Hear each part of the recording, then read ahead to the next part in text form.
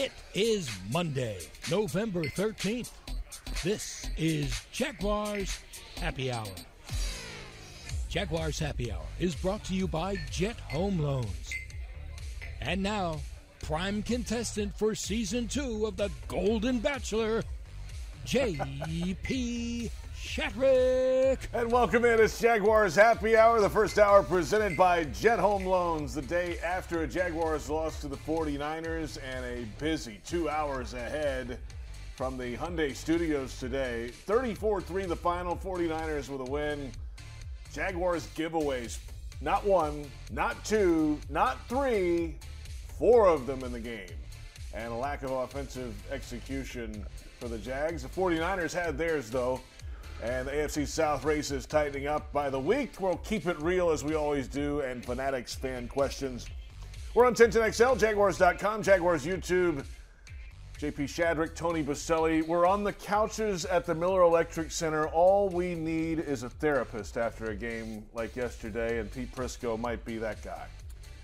Yeah, I don't really want to hear from Pete, to be honest with you today. Why don't you want to hear from me, Tony? You texted me during the game. Come on. True. Were you really?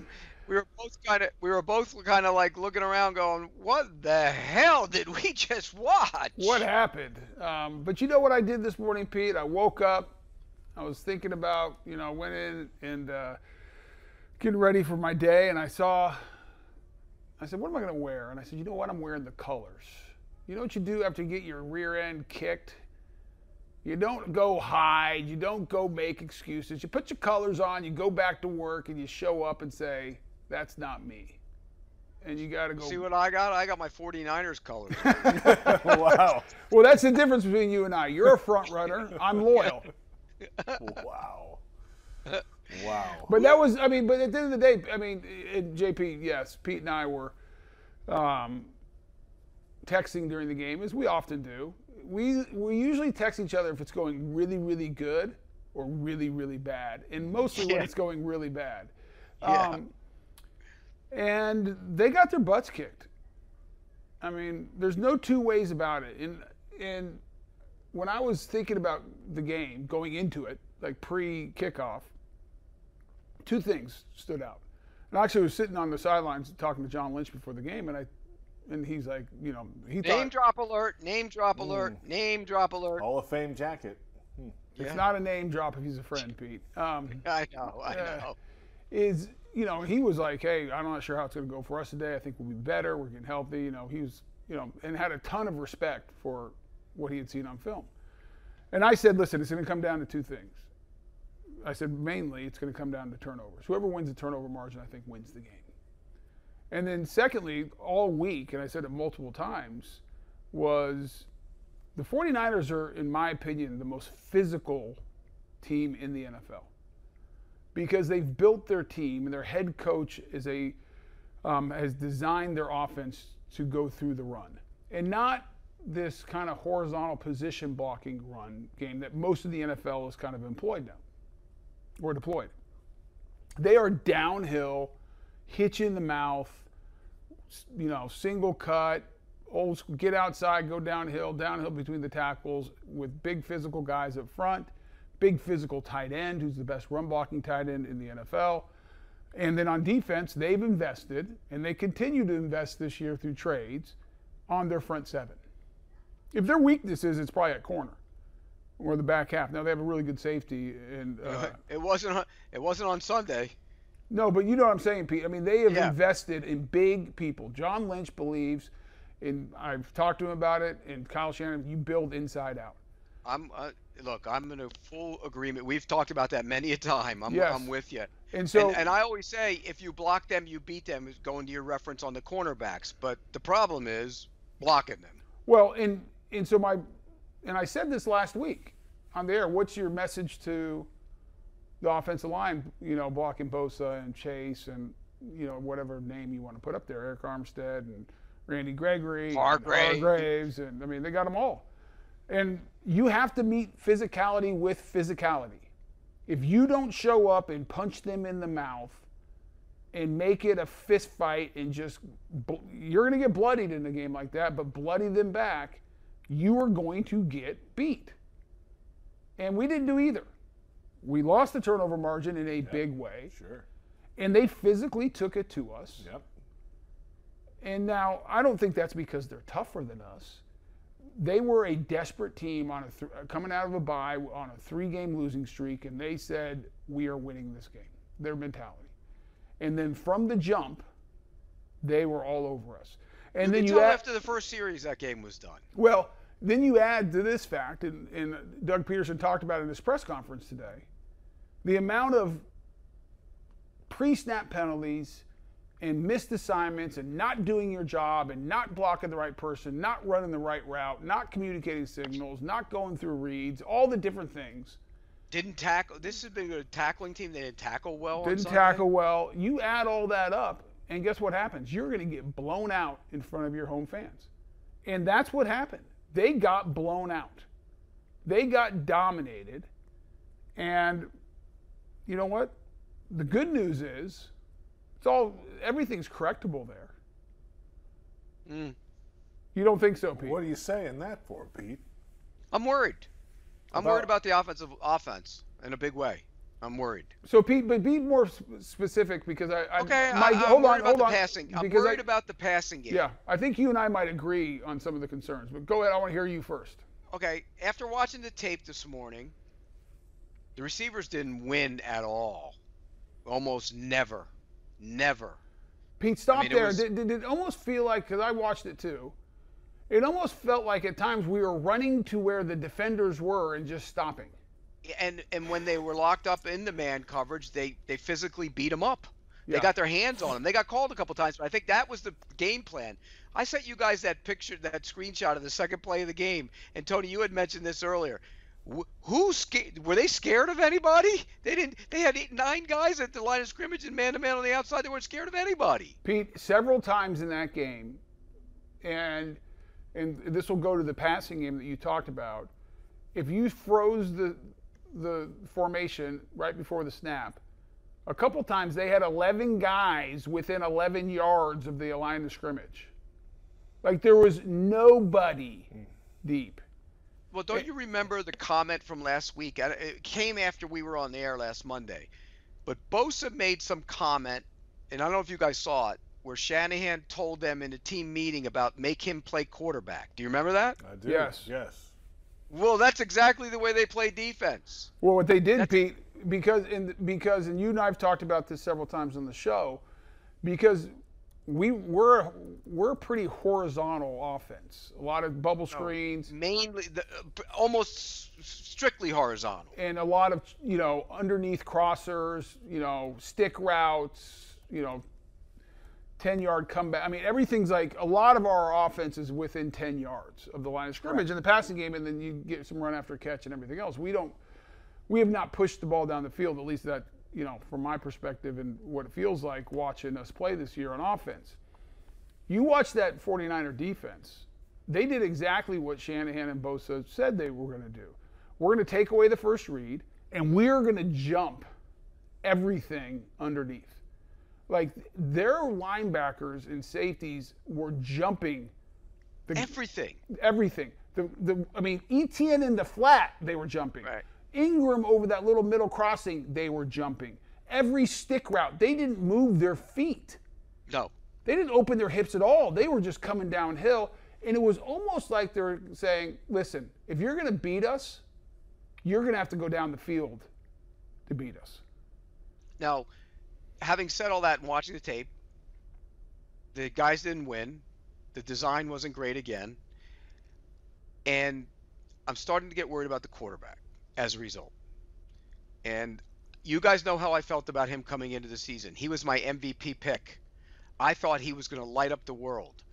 And what I'm seeing is a guy who, A, is sped up. I don't know why, but he's sped up. B, he's locking on to his first read way too long. And I'm going to go to his second play of the game, or was it the third play of the game? Third play of the game. He opens to the right. Nothing's there. It's covered. But he doesn't quickly come back to the middle where he had Strange on a crosser that would have been a first down and a 20-yard, 15-yard gain. Instead, he starts moving and gets sacked. or whatever. I don't know if they counted that as right there. See Strange standing right in front of him? He's got to throw that. And he doesn't throw it. You don't understand. Right there. There you go. Throw it. I don't understand that. And so there's too many of those over the course of the last month where he's not getting off that first read or second read quick enough and making a throw. Now, having said all that, his receivers aren't winning down the field, but even in the instances, and we've said that all along, where he's taken the quick throw and passed on the deep throw when they did have it, I think he's sped up, but I think the fundamentals are going away from him because the offensive line pressure early in the season and even Sunday has taken him out of getting off his reads quick enough. And I think as a result, there's concern about that passing game, and there's concern about the quarterback. Well, Pete, to your point real quick, and because JP's got to get us out of here. Well, no, I was going to get to Trevor, but that's okay. Yeah, I was going to say about Trevor. Yeah. So the play we just saw, Strange, if he hits Strange in stride, Strange easily runs for a nice pickup because he has separation there. Correct. Another time, they had it was single high safety. They had two seam routes, Ingram on one side, Strange on the other side. He's looking to Ingram's side. Safety runs over. Ingram's and Strange is by himself. And we, you and I and every person watching the NFL sees quarterbacks move that safety, go to the backside, big play, down the seam. He is not, for whatever reason, is not getting off. I mean, I can go to on the first field goal they kicked.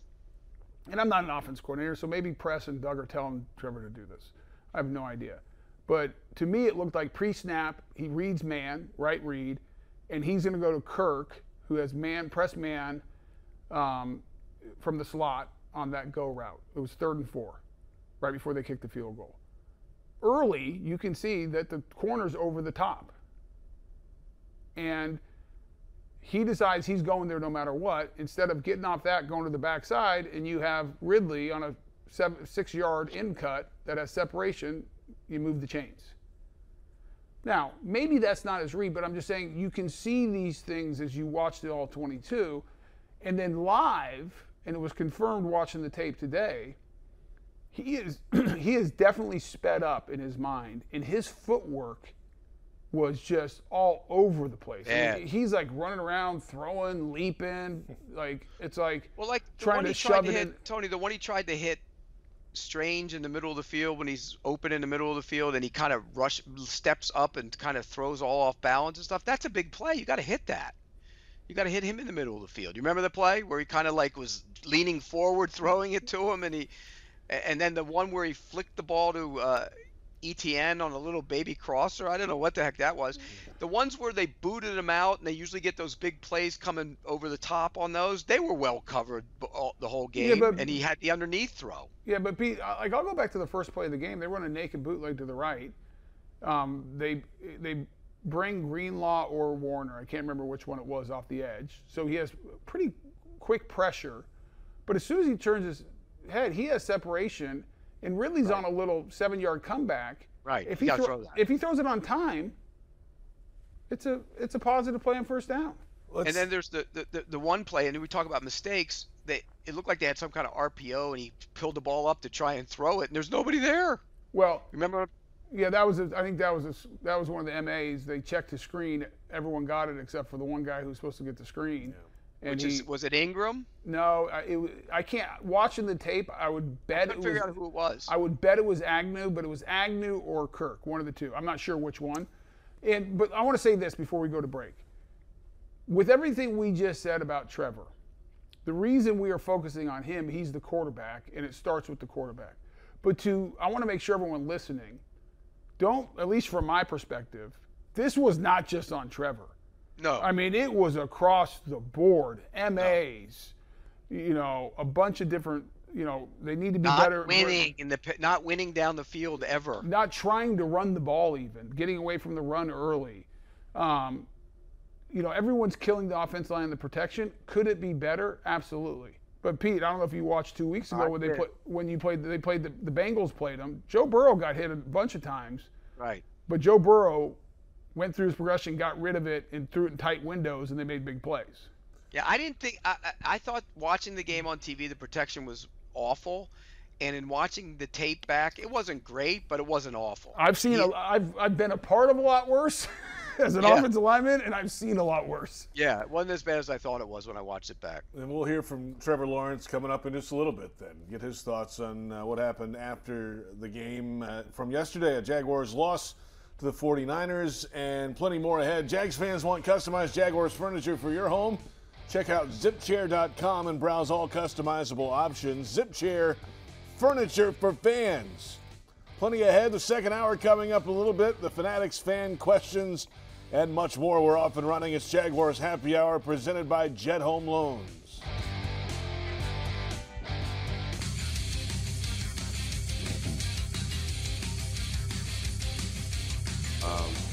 Mine specifically, it's just can't do that. Got to hold on the ball and just every intention to try to get in the end zone, but it's just those things that are the reason why we're coming up short. And so those can't happen. We can't expect to be a great football team when we're turning over the ball, especially in the red zone. So we have to do a better job of just, having emphasis and just better ball security from all aspects. So we're looking to get, better in that area and, have to be able to do it if we're going to win games. Christian Kirk, Jaguars wide receiver. He went over 100 yards yesterday, but lost a key fumble down inside the 10-yard line, overthrew a pass to an open receiver, and then had a punt. He let one go that was down at the 1-yard line, so a tough day overall. It's Jaguars Happy Hour. J.P. Shadrick, Tony Baselli at the Miller Electric Center, Pete Prisco down in South Florida. A lot of the opening conversation tonight about the offense and the quarterback play. Let's hear from the quarterback himself, Trevor Lawrence, after the game. They've got to go take a look at it. You got to feel the pain and embarrassment of today, and that's what it is. It's terrible. It's one of the worst games I've probably played in my career. So, I feel that, and I take responsibility for that. And, it's just we couldn't do anything right today. So, but you got to flush it too. I mean, that's the thing is sucks, but the reality is a 31-point loss, and that's crazy to even say, but 31-point loss is the same as a 3-point loss. And we lost today, and we got to move on. We're the same team we were 5 hours ago when we came in here today, and we didn't play like it today. We played terrible just across the board, including myself. So that's where we're at. That's the reality of it. Yeah, we're gonna wallow in it tonight, and we're gonna watch the tape tomorrow and kind of relive it, which is going to suck, and then we're going to move on and we're going to get ready for Tennessee. I mean, that's the biggest game of the year is our next one. So that's the quarterback, of course, Trevor Lawrence. We'll get to the defense part of this equation in about 15 minutes or so, but let's continue with the offensive discussion here and the giveaways. I mean, that was a focus coming out of the bye week. We're leading the league in fumbles lost going into the bye with 9 of them. Well, they had 2 more interceptions, 2 more fumbles lost. At least we're still leading. Yeah, we're number 1, Tony. That's a positive way to look at it, I suppose. But, I mean, in the red zone twice. Can't do that. Yeah, I mean, let me say this. It doesn't matter. Yeah, I don't think we win that game. Now, if it's a 0-0 turnover type of game, do I think it's a one-possession game at the end? Yeah, I do. Like, if we make a couple plays, you go. I mean, let's put the kind of look at the other side of the coin. You go down, and if Christian doesn't fumble, you go down and score. It's 20-10. It's a 10-point game. There's no telling what's going to happen in that fourth quarter. I mean, if the 49ers don't go on the field, it's 27-3 too. I mean, that's another lesson to be learned. How about tapping the guy down? Well, yeah, but him down. Yeah, but Pete, I agree with that. But I'm saying if he doesn't fumble there, right, and you go score. I get it, but the part of that play was another negative. I get that, but Pete, my point is this. I agree with you. They were the better team because they physically won the matchup. And we did not execute very well. My only point in saying this, if you take the turnovers, this is how important turnovers are. You take the turnovers and you make it a 0-0 turnover game. It's 20-10 going into the fourth quarter. And we've seen plenty of games in this league where one team dominates for 3 quarters and it's closer than it should be, and all of a sudden something crazy happens in the fourth quarter, and who knows what happens. I'm not making any excuses for them. They were not the better team on the field Sunday. The 49ers came and whooped our butts. There's no two ways about that. But you have to start by looking at what you can control and what can you get. Like, you're not changing out a bunch of players and anything else, and I don't think that's what anyone's saying. Trade deadline's over. You're not going to get anyone else. And so what can you do is like, okay, clean up the turnovers, 1. Clean up the missed assignments, 2. Just do those 2 things, and you give yourself a chance of winning. And start driving the damn ball down the field. But Pete, no, those are all philosophical, strategic, schematic things that, yes, you and I are in agreement. My point is you can't. I think it was Bill Belichick, or Parcells, but every coach has said this. You can't worry about beating the team on the other side of the field until you make sure you don't beat yourself. Correct. Too many games in the NFL are lost because of the mistakes that you make as an individual or as a team. Like, don't turn it over. Get rid of the pre-snap penalties. Know your assignment and do it. I mean, just do that. You're going to win because a lot of teams beat themselves. And not only did the 49ers beat us on Sunday, we beat ourselves. Like, we weren't winning that game because of how we performed. Now, some of that was induced or is brought on by the fact that you're not winning outside. That's right. Yes. Yeah. Yes. And physically they won the line of scrimmage and all those things. So they go together. I'm not dismissing what you're saying at all, Pete, but I just watched that game and that they looked out of sorts from the first play. Tony, where's your confidence level in the offensive line right now after yesterday as a whole? And could you perceive maybe some changes to lineup or things there? Or no? I'm just asking the question. It's a fair question. I got the same question from Dan and Jeff this morning. Like, okay, what changes are you making? Well, Walker Little didn't play very well. He didn't play terrible. He played. Guys, come on. Give me timeout, Pete. No, I'm going to take exception and issue with what you just said, that he did not play well. Now, is there room for improvement? You know how many snaps he's played at left guard in his entire life in a game? About 10 going into that game. He was going against one of the best 3 techniques in football. And by the way, a bunch of times one-on-one did a great job, was more physical than anyone else we've seen of moving people in the run game. And yes, he had some leakage in pass at times. But other times he was one-on-one with Hargraves all by himself and did a great job. So I'm not saying he doesn't need to get better. But if you think it's a good idea after one full game of letting, in my opinion, one of your better offensive linemen go out there and play a new position and we're just going to start playing musical chairs and flipping guys in and out, good luck and let me know how that works out, because now you've sent the message that first sight, bad moment, bad thing, or whatever, we're just going to start rolling new guys in there. So no, I think the worst thing you can do in a situation like this, after coming off a 5-game winning streak, by the way, you got beat, you got embarrassed, it was terrible, all the things. No one played well overall. But if you start panicking and just making changes because you're that's the worst thing you can do, in my opinion. Well, you will admit this, though. Walker Little was playing better at left tackle than he's played at left guard this 2 games. I don't know that, Pete. No, because in the Buffalo game, the 10 games he had, he was great. 10 plays. 10 plays he had. Yeah, 10 plays. Yeah. The 10 plays he had in Buffalo, he was great. So I have like a body of work of 10 plays against Buffalo where he looked great. Okay. And one game against. Credit for playing okay on Sunday. Then who didn't play well in your mind? Well, I don't think any of them played well overall. I think they took turns. I think there was leakage by both tackles at times. At other times, I thought they did a great job against 2 really good pass rushers. I don't think we did a good job of getting up onto the next level. No, those guys were coming fast, though. Yeah, but hard. hey, guess what? Watch the tape. There's a little saying that the late great Mike Mazer, who I love to death, my offensive line coach, used to say it all the time. And the same thing my offensive line coach said at SC, Mike Berry. And John Matsko before him. And I'm guarantee you that Phil Rauscher has said this. Don't go to where they are, go to where they're going to be. Right. And guess what? When they're fast, you better take a good angle, and because they're not going to be.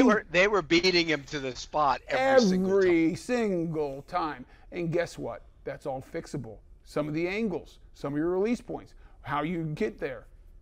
Like, hey, how about giving ourselves a chance? So, like, I can go down the list of individuals who could have done a better job at different times. There's times when we're not even we're leaving the front side backer unaccounted for. Right. What do you leave? Another run play where Kirk tried to block the safety, and he made this tackle on 2-yard. Remember, or the nickel corner, and he didn't block him. So it's not just we get it. It's not just the offensive line. No, but I think, and this is where, and Doug said this in his press conference. It's like, guys, here like pre-snap penalties, missed assignments, lack of execution, turnovers. Like you want to know why we lost? Right here. This is all stuff we can control. Well, they were in the scoring area, just ran for, or did they just run? Yeah, ETN just ran for a first down, right? To start getting that, they were on the move. And then tricky play came in. Woo, here we go. Let's run the trick play. And yes, it was there. And they missed it. He has it. He's got to hit the throw. But then what happens? Pre-snap penalty. Well, that's a penalty. That's a penalty on Ward too. Throw the penalty on the. Can't take a shot in the head like that. But here we go. So it was open, but you're asking a wide receiver to make a throw. Not easy to do. Oh, and Ward Pete, should have stop. been. He should have been flagged. He should have been flagged there. But stop. But then you get a this is snap why penalty. you practice this. Obviously, they didn't call it because he never connected in practice. I guarantee you, he hit it every time in practice. That's right. And that's what he said today. He's actually talked today. So. I mean, that's like Christian wouldn't make an excuse. I guarantee he wouldn't make an excuse. He probably says, "I got to make this throw. I know how to throw the ball." But then this happened. Then on the next play they got a penalty. If I'm not mistaken. Yeah, they did. They went back and then they second and 15. And you're done. Then I think they had a sack fumble. If I'm not mistaken. Yeah, I mean, it just added up. It went backwards from that point. Let's come back in a moment. And guess what? We haven't even touched the defensive performance yet against San Francisco's offense. Well, a great tackling team, and that's what we've been. They tackled poorly was on not Sunday. good on Sunday. Sign up your furry friend for the Jaguars official four-legged fan club for pets presented by Forever Vets Animal Hospital.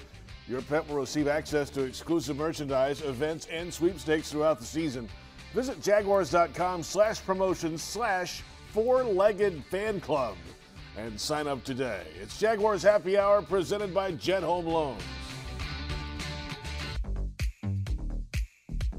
We didn't execute. They came out, was able to establish a run, do the boots, all the misdirection and stuff, reverses to 19 and all that. Kind of knew that's what they were going to do, but I think the first couple drives we really got to establish ourselves so we can play a lot slower, or mentally a lot slower. When you second guess against that team, it's going to be a long day. So, go back to the drawing board, really correct what we need to correct, but I'm ready to get back to work. We know the type of team that we're capable of being. Foye Oluokun, the Jaguars linebacker. Welcome back. It's Jaguars Happy Hour presented by Jet Home Loans from the Hyundai Studios at the Miller Electric Center. JP Shadrick, Tony Baselli on the couch today.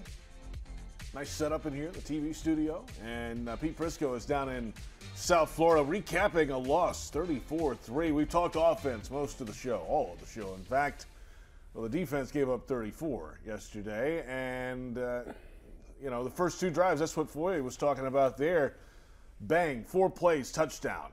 Next drive, field goal. It's 10-0, right out of nowhere. And then obviously at the start of the second half, second play of the third quarter, 66-yard touchdown to Kittle. It's a 3-score game at that point, and everything's just different. So the defense had their moments. McCaffrey, Pete, is One of the toughest matchups in the NFL. He's all over the place yesterday.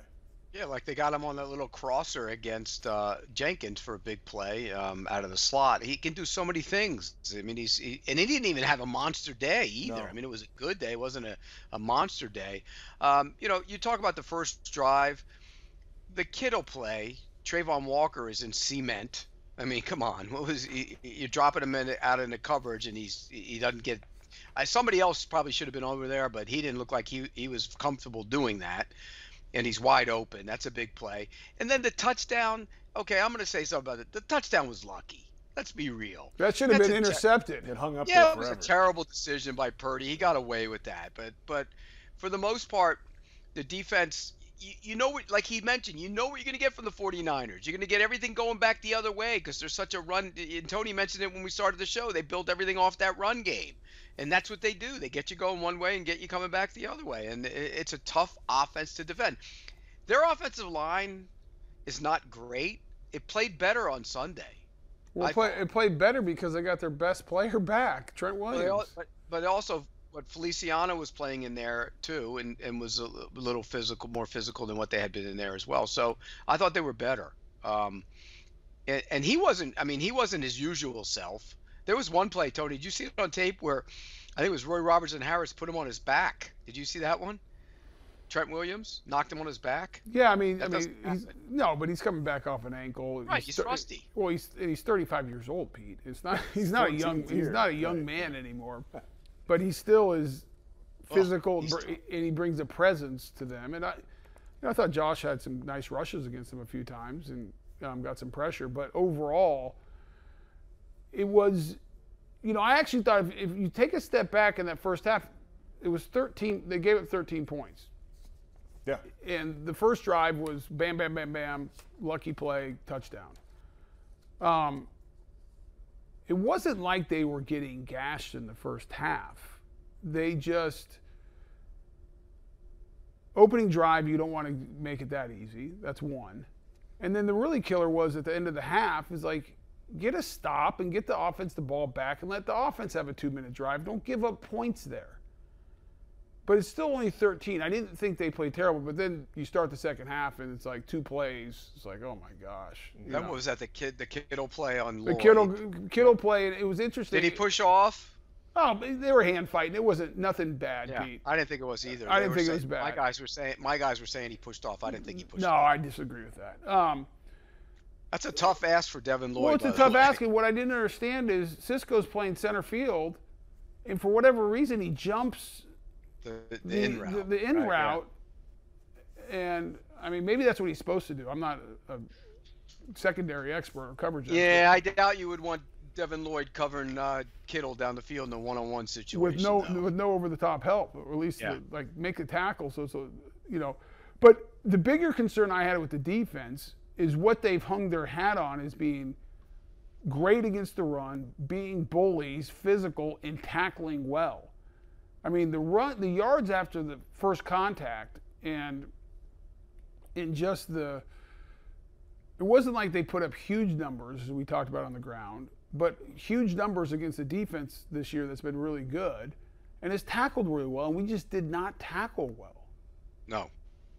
And guys like, Tyson Campbell didn't have a great day, but he clearly isn't all the way back. And well, now JB, he's hurt. You said he got hurt again. Yeah. Same hamstring. So maybe he rushed to get back, but he didn't play well. I mean, when you watch the tape, you mentioned Josh Allen had a couple rushes, made a couple plays. Trayvon had a couple nice rushes. Aluakon, he did actually have a couple of nice rushes. I thought that, from a rush standpoint, it might have been one of his better games rushing the passer. Aluakon had a couple of good plays, flashed at times. I thought Campbell wasn't himself. Cisco didn't look like himself either. Darius Williams played well again, and I think he's been solid all season. You mentioned it, Tony. Like Hamilton, since he's been back, has not been the same player. No. Getting blocked. And, who made Lacey made a play on a rush. Yes. Yeah, but I mean, I don't think the defense played well. No, but not dominant. No, but they weren't. I mean, if I was, they weren't off. If It I wasn't was like they going to were going list up and down the field. who were the biggest offenders by grouping, it would be offense 1, 2, and 3, and then defense, Yes. and then special teams. You're less concerned long term about the defense. Yeah, right? like- the offense is the big. Which is amazing because if you had said that before the season, you would have been called a crazy man. Yeah, because right? because I'm with Pete. I mean, they got all their weapons back. They had a week off. They've been getting killed in the press about not being very good on offense. Kyle Shanahan, was hell bent on getting this thing back on track. And they got the run going. They got Purdy moving the pocket. Purdy was very good for the most part of diagnosing, hanging in there. He took some shots, but he hung in there and delivered the ball accurately down the field. So it's tough. But take away the 4 turnovers and short fields at time, they don't score 34. No. When you think about it though, and we touched on this last week. Now we can ask this question. Jacksonville has nobody that's a top 5 player at their position. Nobody. I would say 1. Who? ETN. Coming into this Okay. week, yeah. All right. Okay. Yeah. I mean, you can make a case for that. I'll give you that. Josh Okay. Allen, you wouldn't put in there? No, not top 5. How many top 5 players at the position do the 49ers have? So let's go through it quickly. McCaffrey, yes. Trent Yes. Williams, number yes. 1. He's number 1. Trent Williams is number 1. Those are 2 number 1s at their position. 1 or 2. Trent, he's 1 in my book, but yeah, 1 or 2. Okay. Fred Warner, best middle linebacker. Number 1. Nick Bosa's top 5 pass rusher. Correct. Hargraves is a top 5 3 technique. Okay.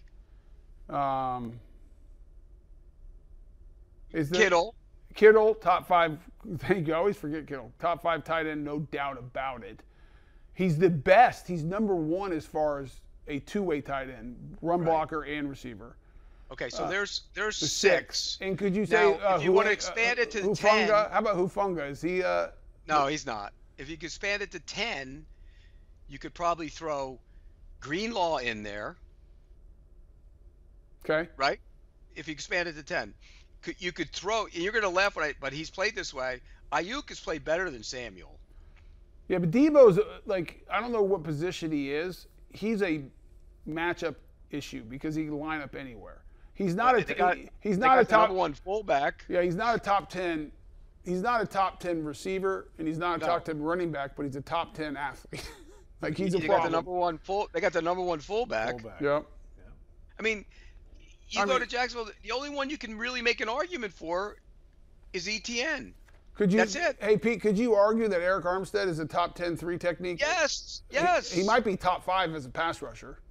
Yes, you could argue that. Um, And so, I mean, the corners know. And I think that safety, Hufunga, is better than you. Yeah, do. he's a little bit of a liability in the pass coverage at times, but I could see where he makes big plays, splash plays, and yeah, I could see where you could say that. But again, so what is it now? It's 6 for sure, top 5, 7, 8, or 9, top 10.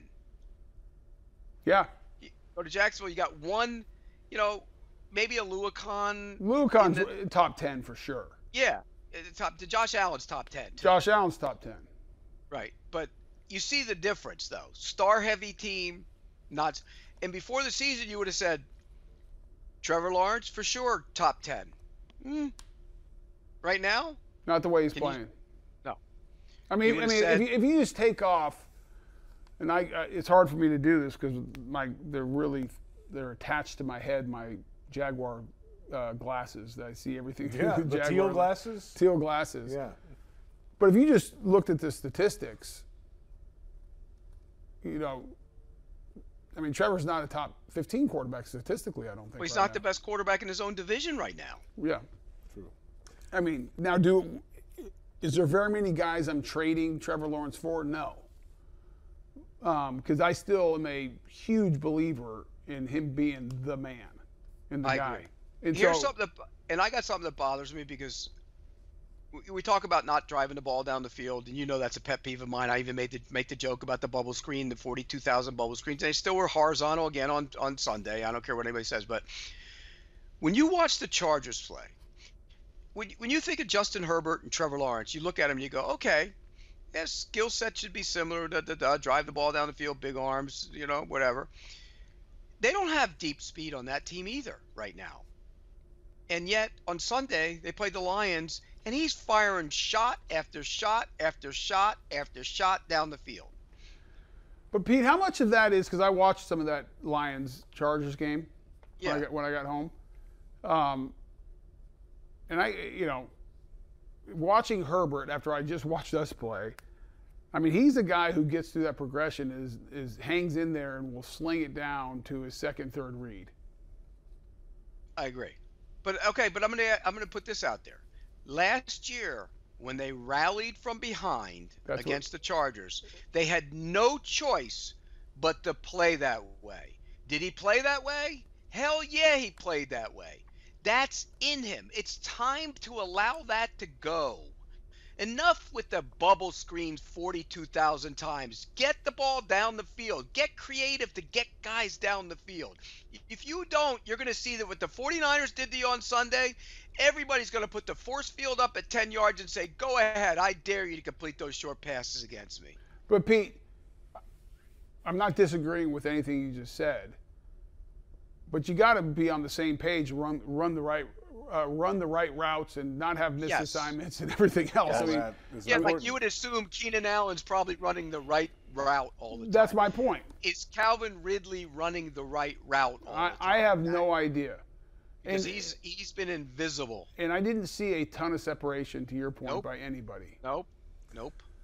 We will delve into this a little more in the second hour. We've got plenty of time on that topic tonight. We might actually keep it real with that.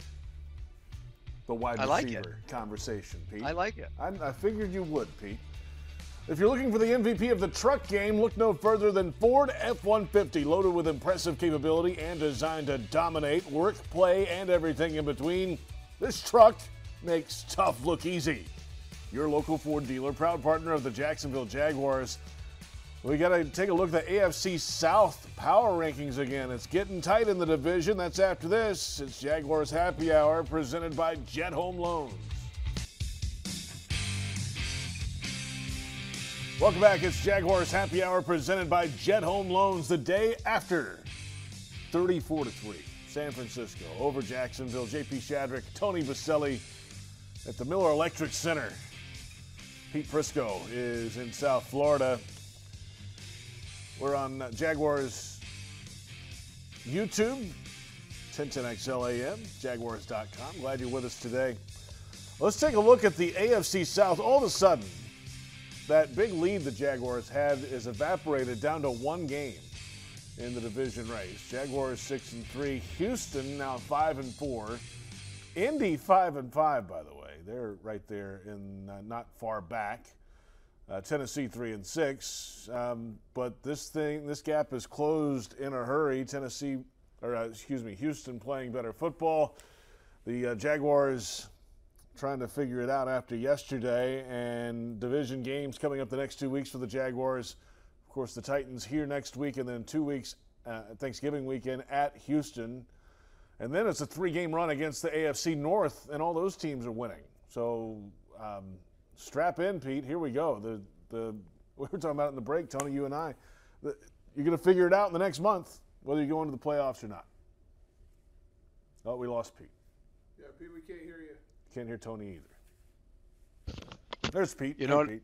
Yeah. JP, look at the Texans' schedule the next. I think me and you talked about it before the show. Look at their schedule the next 5 weeks. It's amazing. They have the Cardinals at home this week. Yep. They do. Then they got the Jaguars at home. Then they have the Broncos at home. Then they're at the Jets, at the Titans. I mean, the two tough games on that are us. We don't have Tony. Oh, there you are, Tony. Yes. Sorry, is that better? Yes, you're on. Yeah. The two tough games they have there are the Texans are us obviously coming to Houston, and then going to the Jets. That Jets defense is nothing to play around with now. Although they got run on last night. Yeah, a little bit, but still, Pete, they're a good unit. I mean, that's not. No, they're really good, and if they stop the run, they're really good. Yeah, they can really get after good. The quarterback. That's right. So, but it's compare that to the next 5 we have.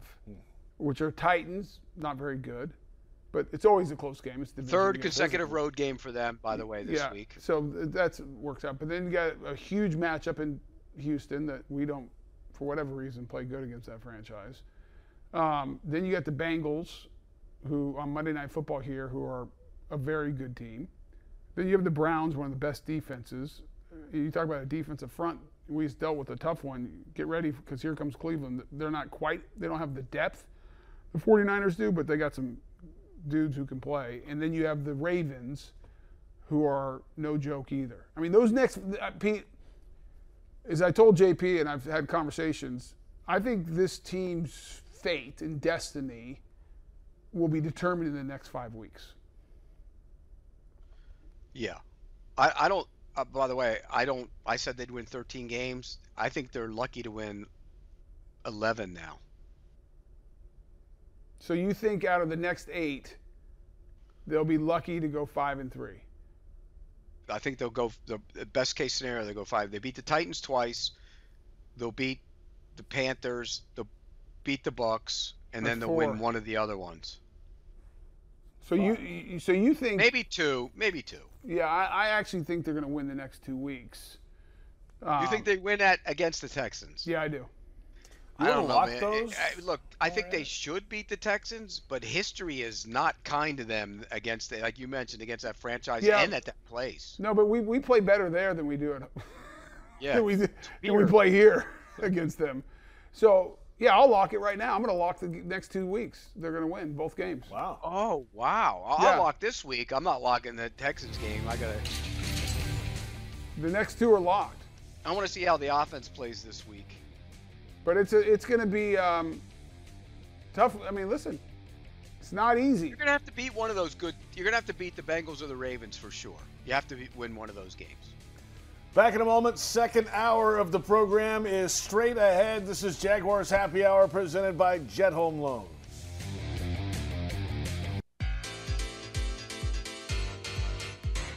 This is what I want our team to understand is you're still sitting in first place. Everything's right here in front of you. You control it. You've put yourself in a good situation, obviously. And if we can just eliminate or even minimize some of these mistakes that we're making and shooting ourselves in the foot, as we say, then it puts you in a better position to get into the fourth quarter and potentially, win games. But it's also different being 6-3 than 3-6 or 3-7 as well, and sometimes too you got to play. You don't worry about the record. You play as if your back's against the wall every day, and you come out and give it your best shot. That's head coach Doug Peterson earlier today. Welcome in the second hour of Jaguars Happy Hour on this Monday. It's presented by Mr. Chubby's Wings. JP Shadrick, Tony Baselli here in Jacksonville, Pete Prisco down in South Florida. The Jaguars fell to the 49ers 34-3. They trailed 10-0 after 2 drives and went 3 and out to answer each time. They played from behind all game long. The offense turned the ball over 4 times, including 2 interceptions and a lost fumble from Trevor Lawrence. And the Jags defense had issues slowing down the 49ers. Questions now about how the offense moves forward and finds a way to consistently move the ball. And yes, as Doug Peterson just said, the Jaguars are still the AFC South leaders. And as it sits right now, they are still the number 3 seed in the AFC playoffs if it ended today. Big games coming up, though, against Tennessee, at Houston, Cincinnati on the docket ahead. And that's the lay of the land on this Monday after 34-3. Pete, here we are, still in first place, but still a lot to clean up after yesterday. Isn't it funny how quickly the landscape shifts in the NFL? I mean, we were saying at least we look like the division. We look like I said the division was over. Didn't I say that a couple weeks ago? Done. And now all of a sudden, the Texans are back. I mean, you go to Cincinnati and go for over 500 yards at that place against that team.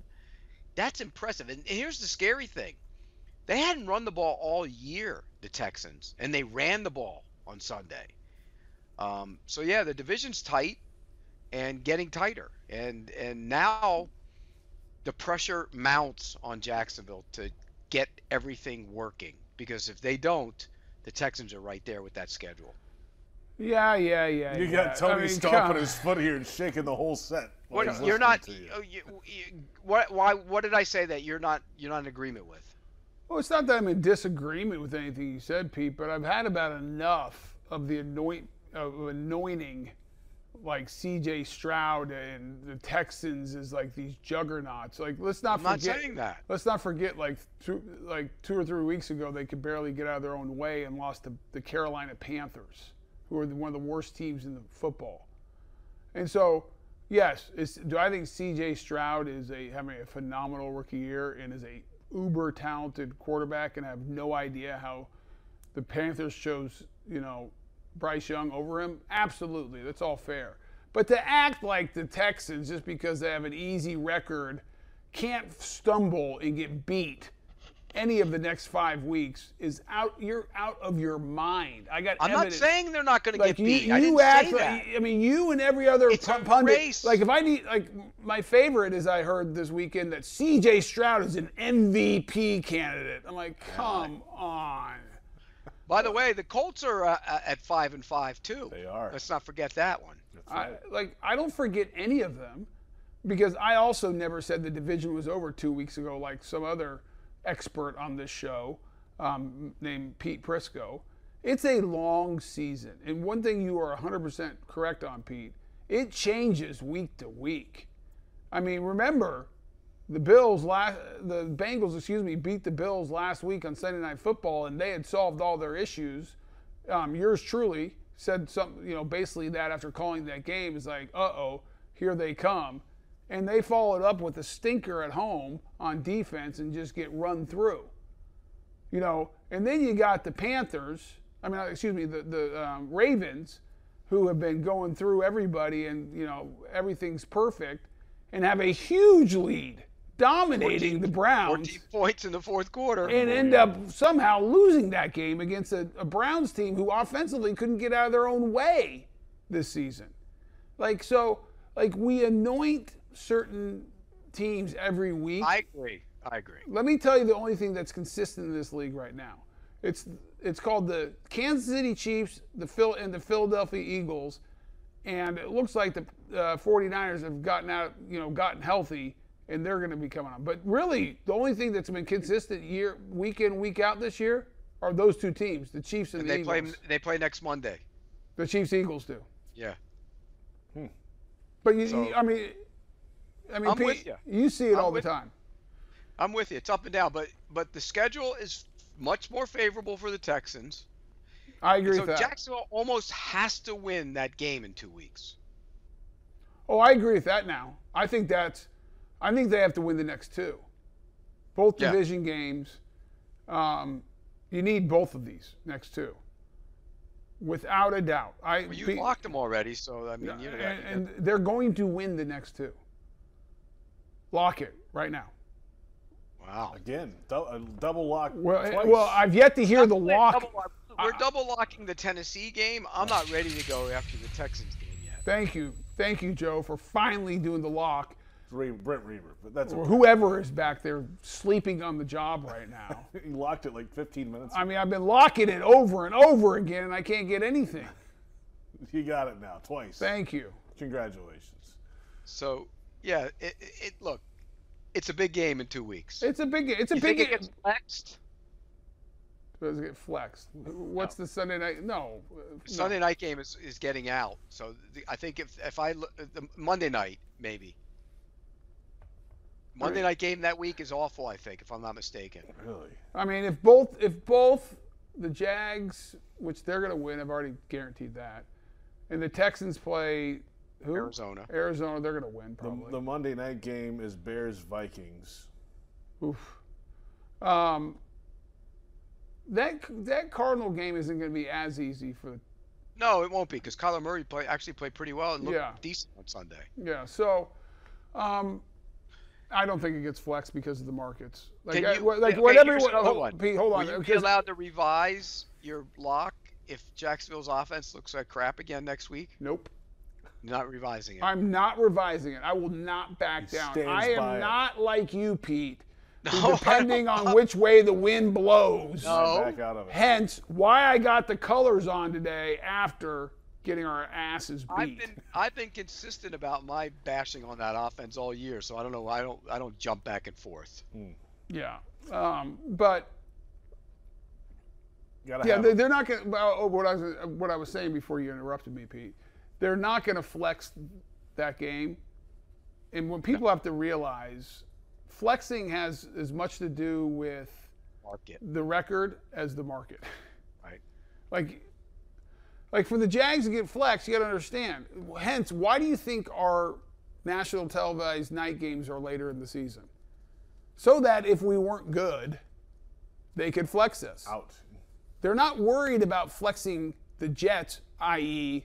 last night, or the Giants, i.e. on Sunday night, because they know that those are huge markets and people are going to watch them even if they stink, because they have a big fan base.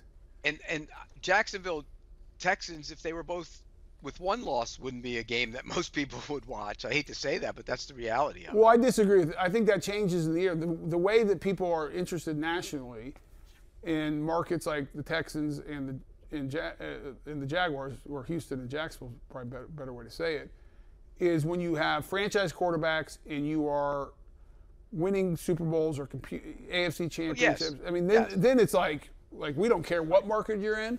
Right. Because, by the way, because then you grow your fan base nationally. Kansas City, Exhibit A, Kansas City. Green Bay over the years. I mean, Seattle. So yes, I mean you have to be good though, and you have to be good year over year, and you have to have star players. That's what people tune into to watch. Right.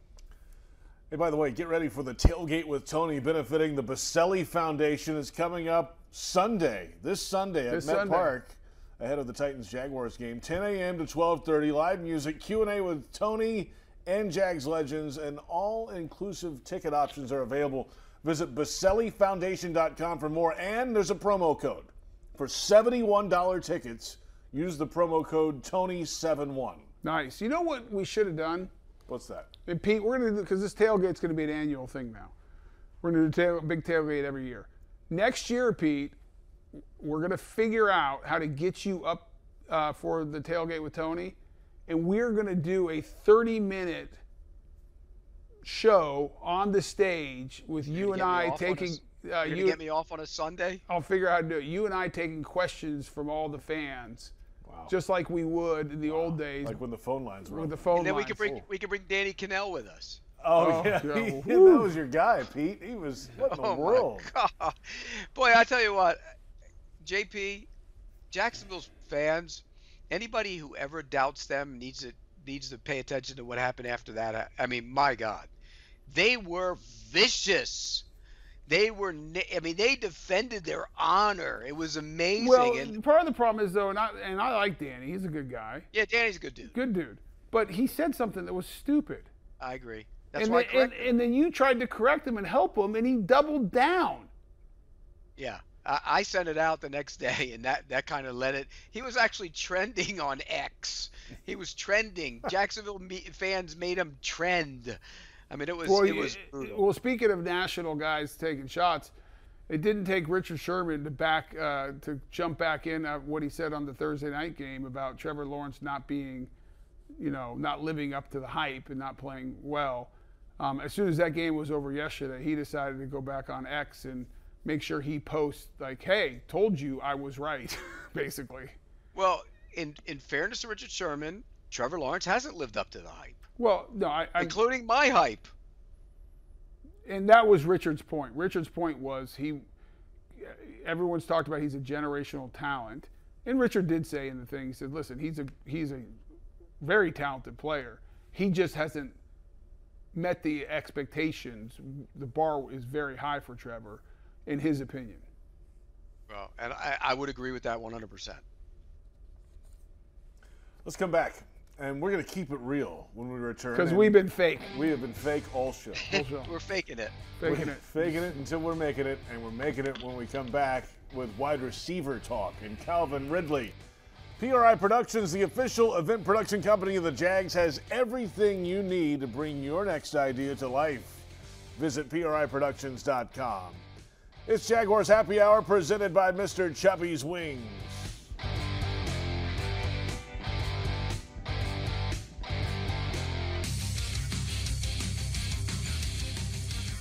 Possibly just maybe, speeding some things up in his mind. Obviously when we fail to execute even around him, right? There's problems there on plays that we should know. We run them all the time, and then you can't put yourself in the third downs like we did, or turn the ball over like we did, and expect to do anything with it, and it just, you put your defense in a bind, you put special teams in a bind, and that's the disappointing part. That's Doug Peterson, of course, after the game yesterday, 34-3 loss to the San Francisco 49ers. And welcome back to Jaguars Happy Hour, presented by Mr. Chubby's Wings. Tonight, Mr. Chubby's bringing food for our production crew, as they do each and every Monday. Chubby-style wings tonight. The chicken parm sandwich, cut up into thirds, and quesadilla, veggie quesadilla tonight, Pete. So what a spread. You went with the chicken parm. I had one little nibble of chicken parm. Yeah. That's right. And I had a little slice of quesadilla and one wing. I had a wing. Tony, what did you have? Nothing. Oh. Still out there. Yeah, I got in here at my usual time, 30 seconds before we go on air, so I didn't have time to eat anything. Quite make it yet. All right. It's time to keep it real. Presented by Woodbridge by Robert Mondavi. Open up a winner today. Real Ingredients award-winning wine by Robert Mondavi. Wide receiver play. Calvin Ridley in the game yesterday. Took him a while to get even targeted in the game, but he finished the game with 3 targets, 2 catches, 20 yards. So, what are his numbers on the year? I'll get to that. I want to give me that real quick before you ask your question. Stand by. Let me get Disappointing. Well, Pete, thanks. That's great. Well, I mean, I'm just great contribution. Way to keep I made it simple for you. Way to keep it real, Pete. The numbers on the year for Calvin Ridley: 61 targets, 35 catches, 471 yards, and 2 touchdowns. His last touchdown was in London against the Atlanta Falcons, his former team.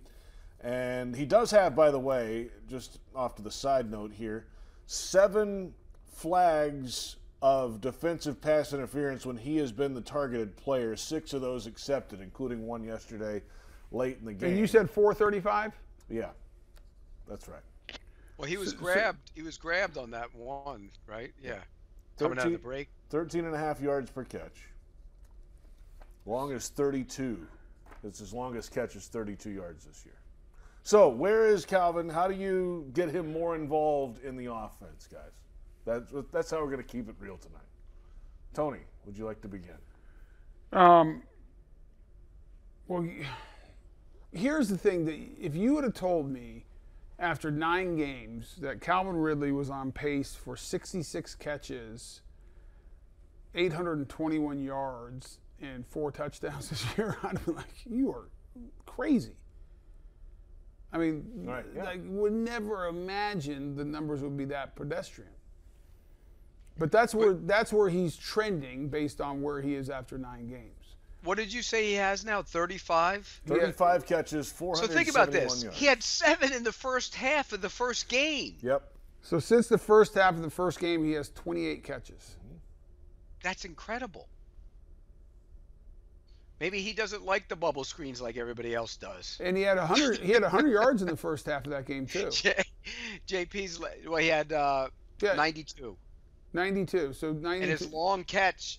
What'd you say his long was? His long for the season's 32 yards. Well, And he had a 29-yard catch in the first right. half of that game. He had a 32-yarder against Buffalo in London. So since the first half of the season, he has had 342 yards. And 28 catches. And 28 catches. And how many touchdowns does he have? 2. So and one touchdown because he had 1 in the first half. That's right. 1 touchdown. That is mind-boggling. Like, Well, they actually did throw the ball down the field in that first half of that game. Well, they ran a bunch of deep comebacks. Yeah. How do you get him more involved? Well, the New Orleans game, I'm going to throw this. In the New Orleans game, they doubled him the whole. Yeah, but they doubled. Guess who else they doubled? Every other number one receiver. I agree. Well, he's not a number one wide receiver. A.J. Brown. Go down the list. But that's played out, Tony. He's not a number one wide receiver. Until you learn how to handle that double, you're not a number one wide receiver. But the question is, Pete, how do you get him more involved? Well, one, he's got to go win. He's got to create separation. You got to put him in situations where you can get the opportunity for him to go beat somebody or find the soft spot of his own. And then the quarterback has to find him and deliver the ball to him. Well, here's the other part of it. The big play to Kirk was from the slot fade where they picked and he had the big play on Sunday. They could do that with him sometimes. They don't. They could try that with Ridley just to get him going and get him down the field. Remember a couple plays, I think it was in London, where they did like a toss to him, an end around kind of thing a couple times just to get in his hands. That's an accident. Don't give them any ideas, JP, because they'll come back and use that next week. Just saying. They got in his hands. I don't know. Because the danger. Play football. Get him the ball in football. He's a wide receiver. Get him the ball. If you got to move him, move him. Get him on the move. Get more stuff happening in the middle of the field. Get picks and rubs and do all that again. Get back to that. The biggest play of the game on Sunday was a pick. That's what it was. It was a pick. They did a great job of him in the slot. He picked the guy. The other wide receiver picked him. He got wide open and he hit him down the field. Do more of that. Find situations through formation, alignment, everything else where you're going to get a one-on-one look and go tell them to go win. And there have been games, Tony, where they've been poor against zone coverage because they run right to the guy. I thought, listen, and again, everyone listening, understand this. I can break down the offensive line in detail and just by watching tape. Mm-hmm. I am not a route. I know the route tree, but I'm not like a route combination. This coverage, do this, and everything else. So what I'm about to say, I'm just qualifying with that. But watching the tape, my goodness, it felt like guys were just running to where they were and just stopping and covering themselves up. And they did that against the Texans. I don't know. I don't know if that's by, is that on Press and Doug as far as play design? Is that guys not understanding what they're asked to do against certain coverages? Is it just poor routes? I have no idea. But I'll tell you what I saw. And Calvin Ridley, Pete, is a vertical receiver. Correct. He's a long, go down, deep comebacks, deep ends, posts, go routes. And this team does not run a lot of that. I was thinking, just as you were talking, Pete, how many post patterns have they run where we see Trevor Lawrence just go back, move the safety, and just launch it and let the guy go try to make a play and right. Or the deep end, or the dig routes. And for some reason, it felt like they ran a lot more of those last year with Zay Jones. And maybe I'm just, again. No, you're not wrong. And so if you have a guy who's a vertical threat, but you're not calling and schematically doing a lot of vertical threat plays, maybe that's it. I don't know, but I know this: nobody would have bet that after 9 games that Calvin Ridley would have 35 catches and 435 yards, on pace to go 66 and 821. And the vast majority of that so far to this point, basically almost 25% of his production came in the first quarter. Mm-hmm. He was on pace for 170 catches after the first half. First half, not first quarter, first half of the opening game. So I don't know. It'd be a great conversation, which we'll never get to have, and I wouldn't have it with us either if I was Press or Doug. But just to sit down and have a beverage of choice and just say, hey, help me understand, because I'm seriously curious because I'm not an expert. You know what they would say? He doesn't like our bubble screens. No, they would not, Pete. But Pete, you know what I mean? I mean, I think you and I both understand the game and the basic of what you're trying to accomplish. I think he hasn't learned how to handle the double as a one. B, I don't think they call a lot of routes that he would look comfortable in. Like you said. And C, they're sped up. To get deep shots down the field, you can't be sped up. The offensive line has sped up Trevor Lawrence, who's sped up himself in a lot of situations. And I'll say this, Pete. When they do go deep, I don't see Calvin creating a lot of space, a lot of separation. No. Like, it's not like he's winning where it's like a no-brainer, like, why aren't we throwing to him? Why aren't we doing this more often? And I don't know if you saw, when you watched the tape, if you noticed, the 49ers they were physical with those receivers. They sure put their were. hands on them, and they got called a couple times, but they got away with them too. But they that was like the game plan too. We're putting our hands on them. That's how they play. Now, and I think Doug talked about this today, and JP brought it up last week, and it's fair. He leads the NFL in forced DPIs. Correct. And so what is that, 7 or 8 of those? The number officially is 7 flags, 6 accepted penalties. So let's say 7 of those. I'll give him 7 more catches. And for probably a lot of those are big plays, so probably. Okay, so go give him 7 more for another 250. Who else is leading in the category, JP? I mean, if you look at the teams, other teams. Other teams. So Sutton in Denver. Okay. Lockett in Seattle.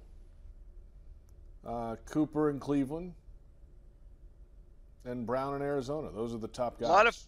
There's a lot of other than Marquise Brown, there's a lot of physical guys in that. Well, but here's the other thing. You know, and you don't see AJ Brown or Tyreek Hill or Tyreek Hill. You don't see Tyreek Hill or because Justin Jefferson. Because Tyreek Hill's running by everyone, so they can't touch him. They can't Justin touch him. You don't see Jamar Chase. And you don't see Jamar Chase or AJ Brown. You know why? Because they go win the 50-50 ball. They throw a penalty and it's declined because they catch it. Take the ball, right? Exactly.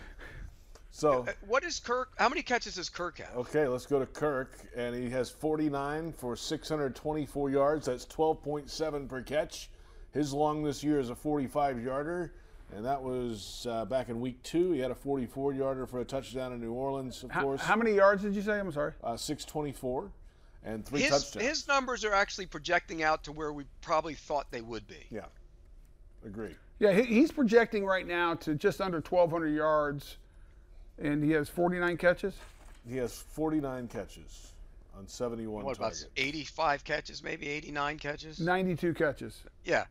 So that's about what you thought he would do. He's actually been the better receiver. The leading receiver on the team by catches, Evan Ingram. 55 catches, 446 yards. No touchdowns yet for the Jaguars tight end. But entering this game this past week. Yeah, his are all dink and dunkers. That's right. He was leading the league in percentage of catches to targets among receivers and tight ends in the NFL. Yeah, I mean, that puts it, I mean, if he stays on pace, he's over 103. And how many yards? 446. That's stinking and dunking. Yep. It's like he's the bubble screen recipient. 8 yards a catch. Yeah, he'll have basically 103 if he stays on pace. 103 catches, 842 yards. Travis Etienne, by the way. What did Trevor throw for yesterday, by the way? Trevor was 185, 17 or 29 passes. If you took away screens and bubble screens. Well, Pete, you don't get to do that. What did he throw for? He didn't throw for anything. Yeah, but Purdy threw for 293, and if you take away his crossers and little. No, I'm not talking about crossers, Tony. I'm talking about stand up and screen throw a bubble screen, quick screen, or a screen to the back. How many yards does Trevor have this year? Trevor, so far this season, is just over 2,000. But let me get the official. Yeah, 2,120, 2,120. They're last in the league in throws of 20 yards or more, I think. That's not good.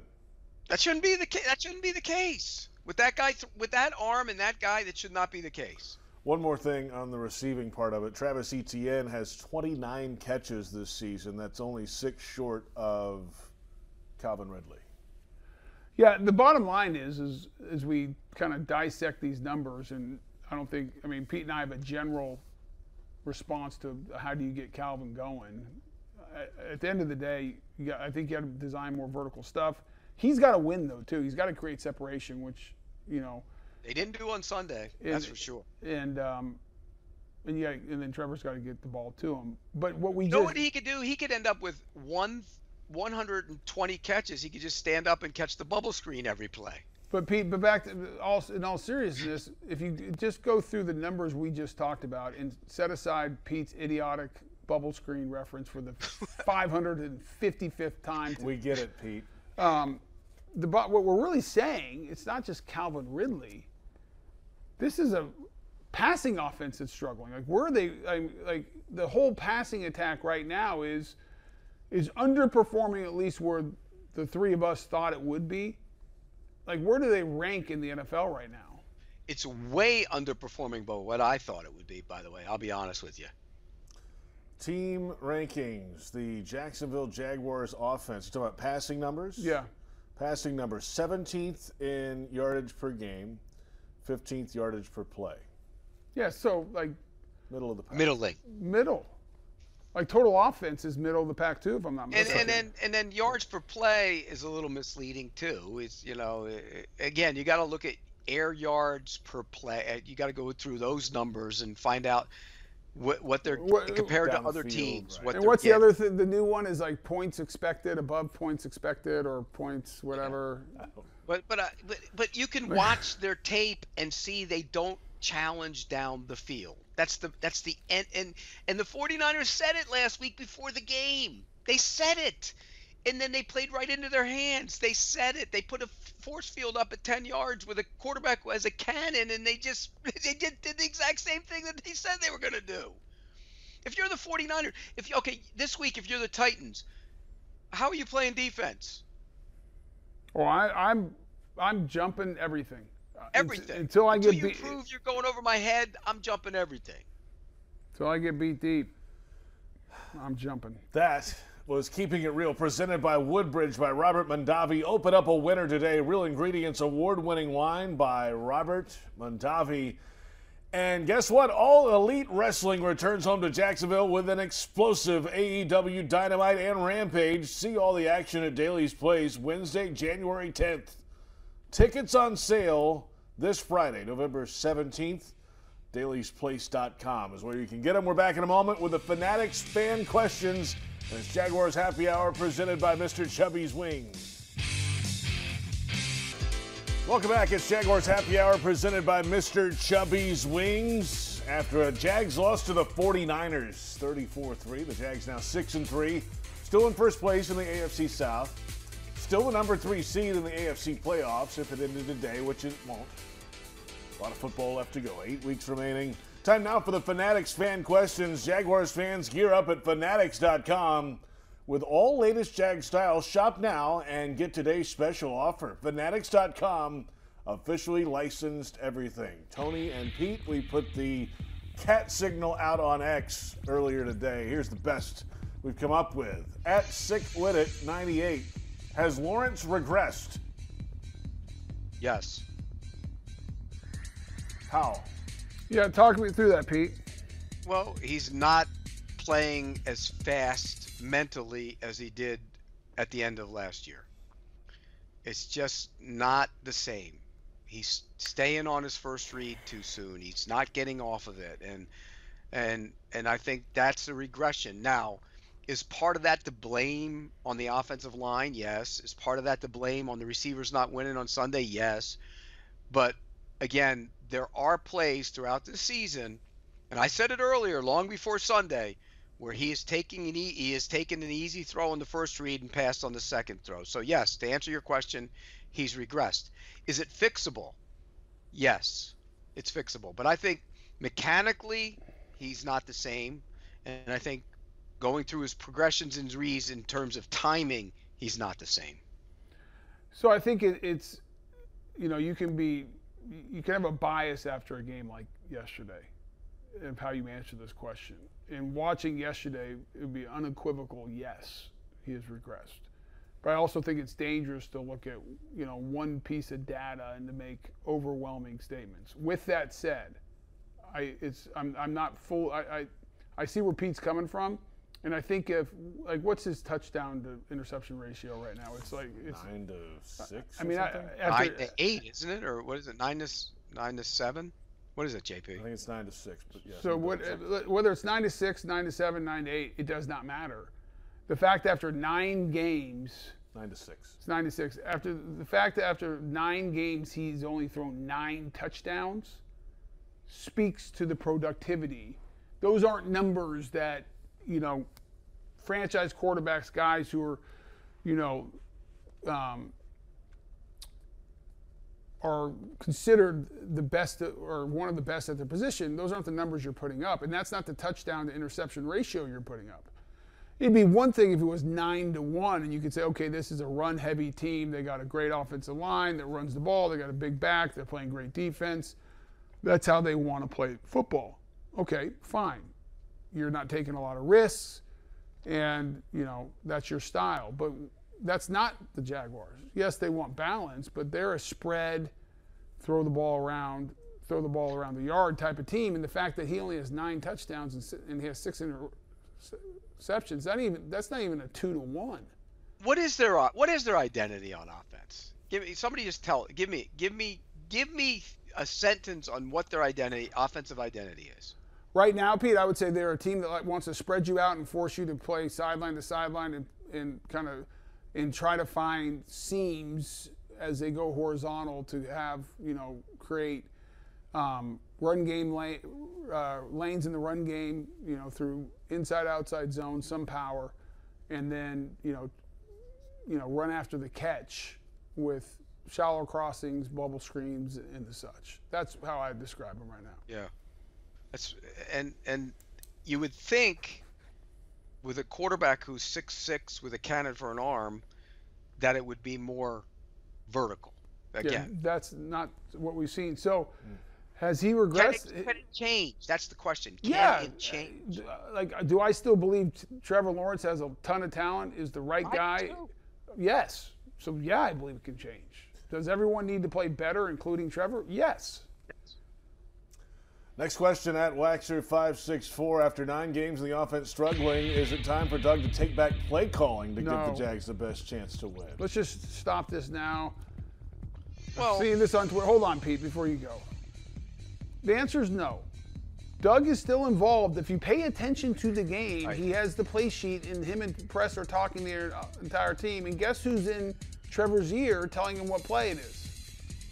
It's Doug. So you think Doug's still calling some of the plays? I think Doug influences what's going on. I think Press is calling it. And let's not forget last year, Press called every second half of the games. So they say. Okay, well, are you calling them liars now, Pete? No, I'm just, when you prop up a guy, which incidentally was leaked the day before the season started for some reason, when you prop up a guy, you're gonna go back and say why didn't you say it last year that Press was calling the plays in the second half? Because no one asked. Come on, Tony. So Pete, I'm just gonna ask you a straight question. It's a yes or no. I don't want to hear a bunch of journalism, you know what. Do you think the organization and Doug Peterson are lying that Press that Press called the plays the second half of every game last year? Do you think they're lying? I don't know that. No, it's a yes or no. I'm not taking. I'm also. It doesn't mean I'm going to sit here and blindly believe that he did either. So you are questioning their integrity, that you believe that they can be questioning their integrity. I see sometimes in this league you want to prop up a guy. Okay, whoever's calling the plays, they stink. How about that? Whether they're being called by Press, intercepted by Doug, or changed in the huddle by Trevor, they stink. The plays stink. Okay, that's fine. But my question was, why? I believe Doug at face value. If he says that Press called him last year, he called him last year. So based on that, they had a lot of success in the second half of games last year, especially down the stretch. I'm not putting this on Press. Changing the play caller is going to make everything better offensively. It's funny because I looked up the game against the Chargers, and I remember that game differently. and I looked at the numbers. Do you know what Trevor threw for in that game? No. 280. What did you think he threw for?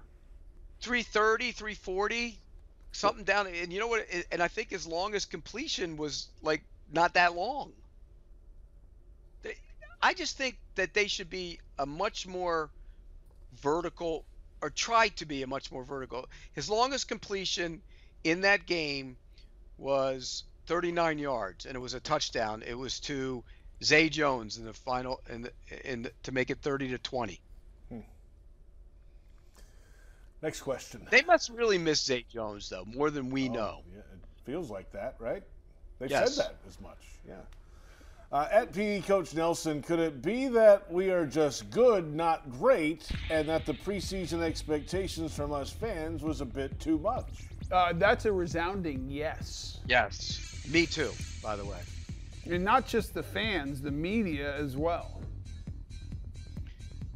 Yeah, So but Pete, you had them at 13-4 going to the Super Bowl. yes. I had And if them that's at the Super I Bowl, had we hope they don't get there. I had them at 11-6.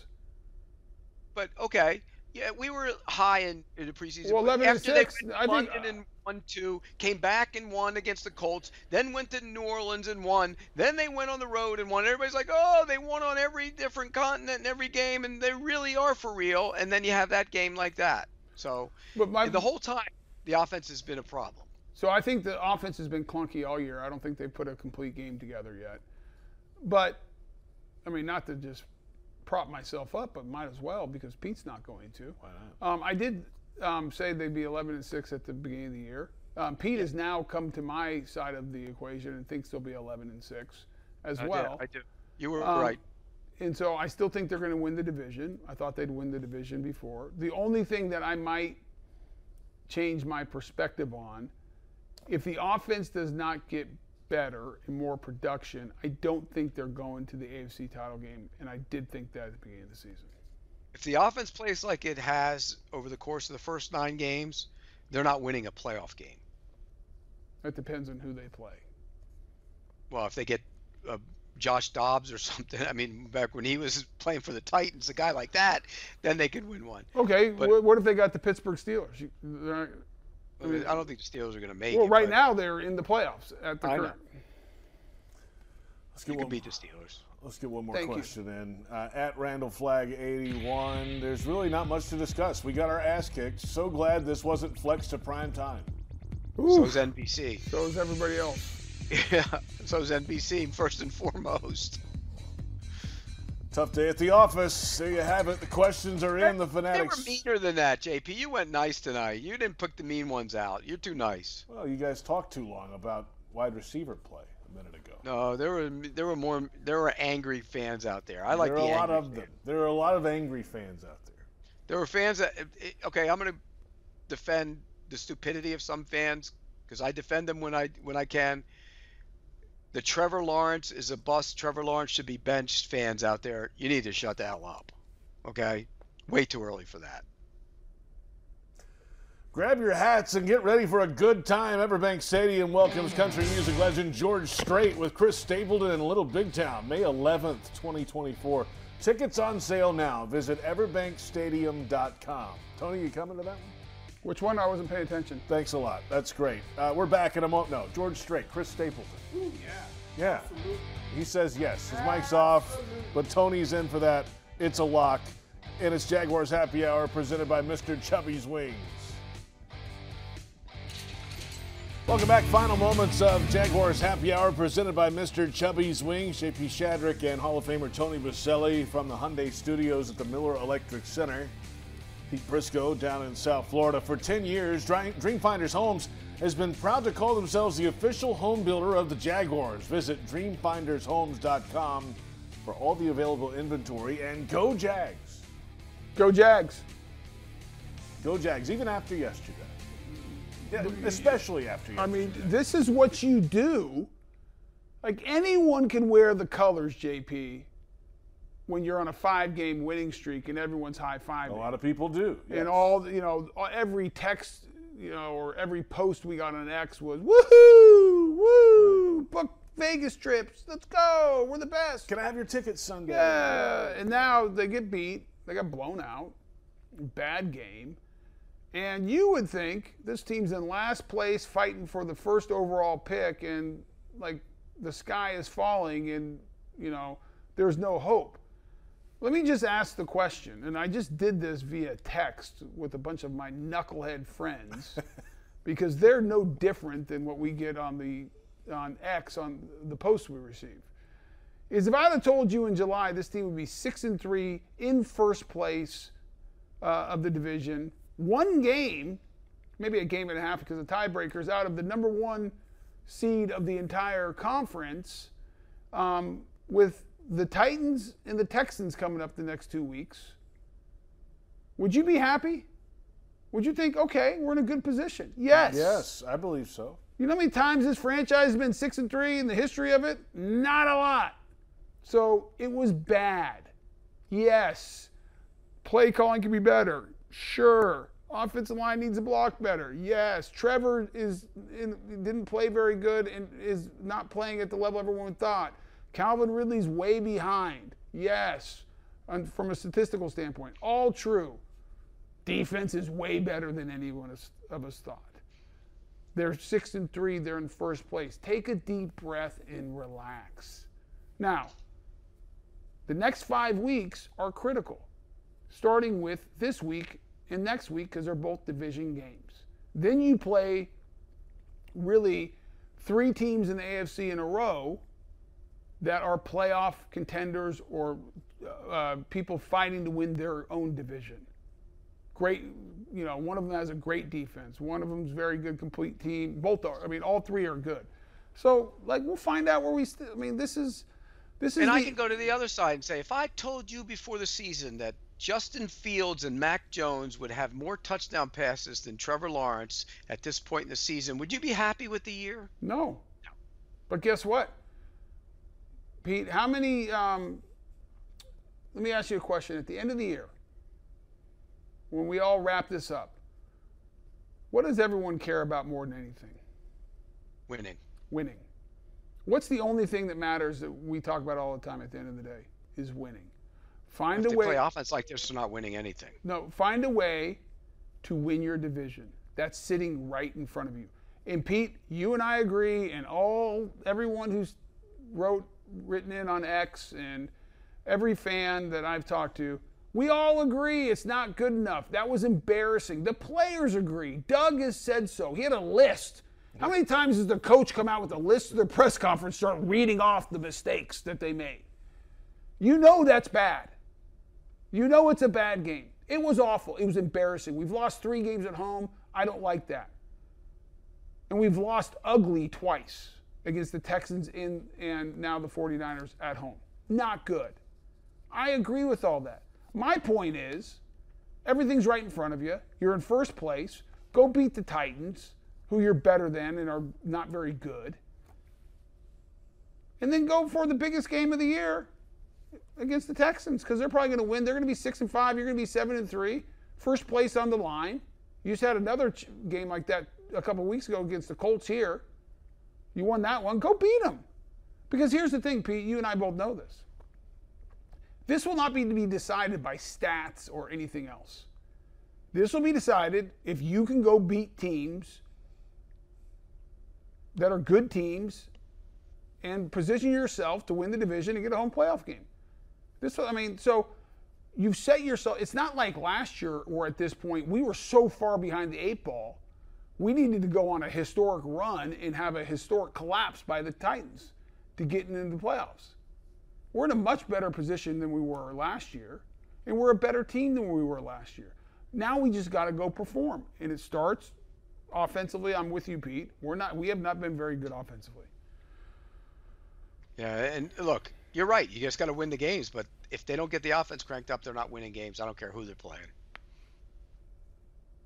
That means changing it. Yeah. I think. How much can you change in week 11? I mean, not change the play. I'm saying change getting the ball down the field. Vertical. Vertical. Pete's. It's not horizontal. It's vertical. Yeah. The passing game is meant to be vertical. what Pete is saying, and I get it, he's not saying schematically, like, change the offense and personnel and everything. Because they have those plays in. He's saying change how you call the game. Correct.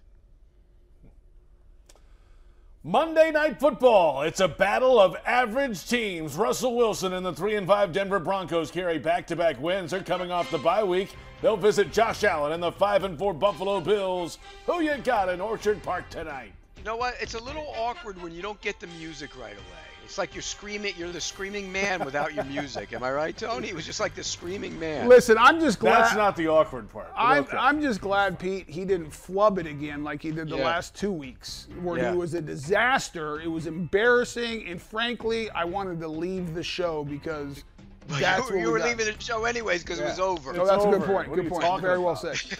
Pick a time. I like Buffalo. This is a get-right game. They will have a big day offensively. And you know what they will do tonight, which they haven't been doing as much?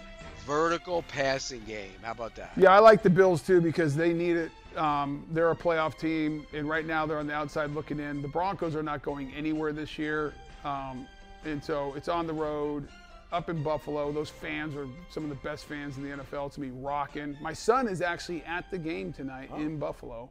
Why? Because his cousin, my nephew, plays hockey for the University of Buffalo or Buffalo State, one of those schools, and he went out to see him for his 21st birthday, and they're going to the game tonight. So, big time. Yeah, good time. Fun. You know what entertains me is when Pete Prisco leans into the camera to say vertical to make it more more of an emphasis. Like we didn't hear you already. Pete. Yeah, well, I mean, I could talk about bubble screens again if you want me to. I'd rather not. Thank you very much. Wow. What a week. Pete, have a good one, and we will talk to you next week after the double lock win. We got 2 locks, and we have a lock for the following week as well already. And listen, Jag fans, it's going to be okay. This team will get it turned around. I expect an offensive explosion this week against the Tennessee Titans. So 20 points. Better than 3. That's Pete Prisco, Tony Vaselli. I'm JP Shadrick. Thank you for watching and for listening. It is Jaguars Happy Hour presented by Mr. Chubby's Wings.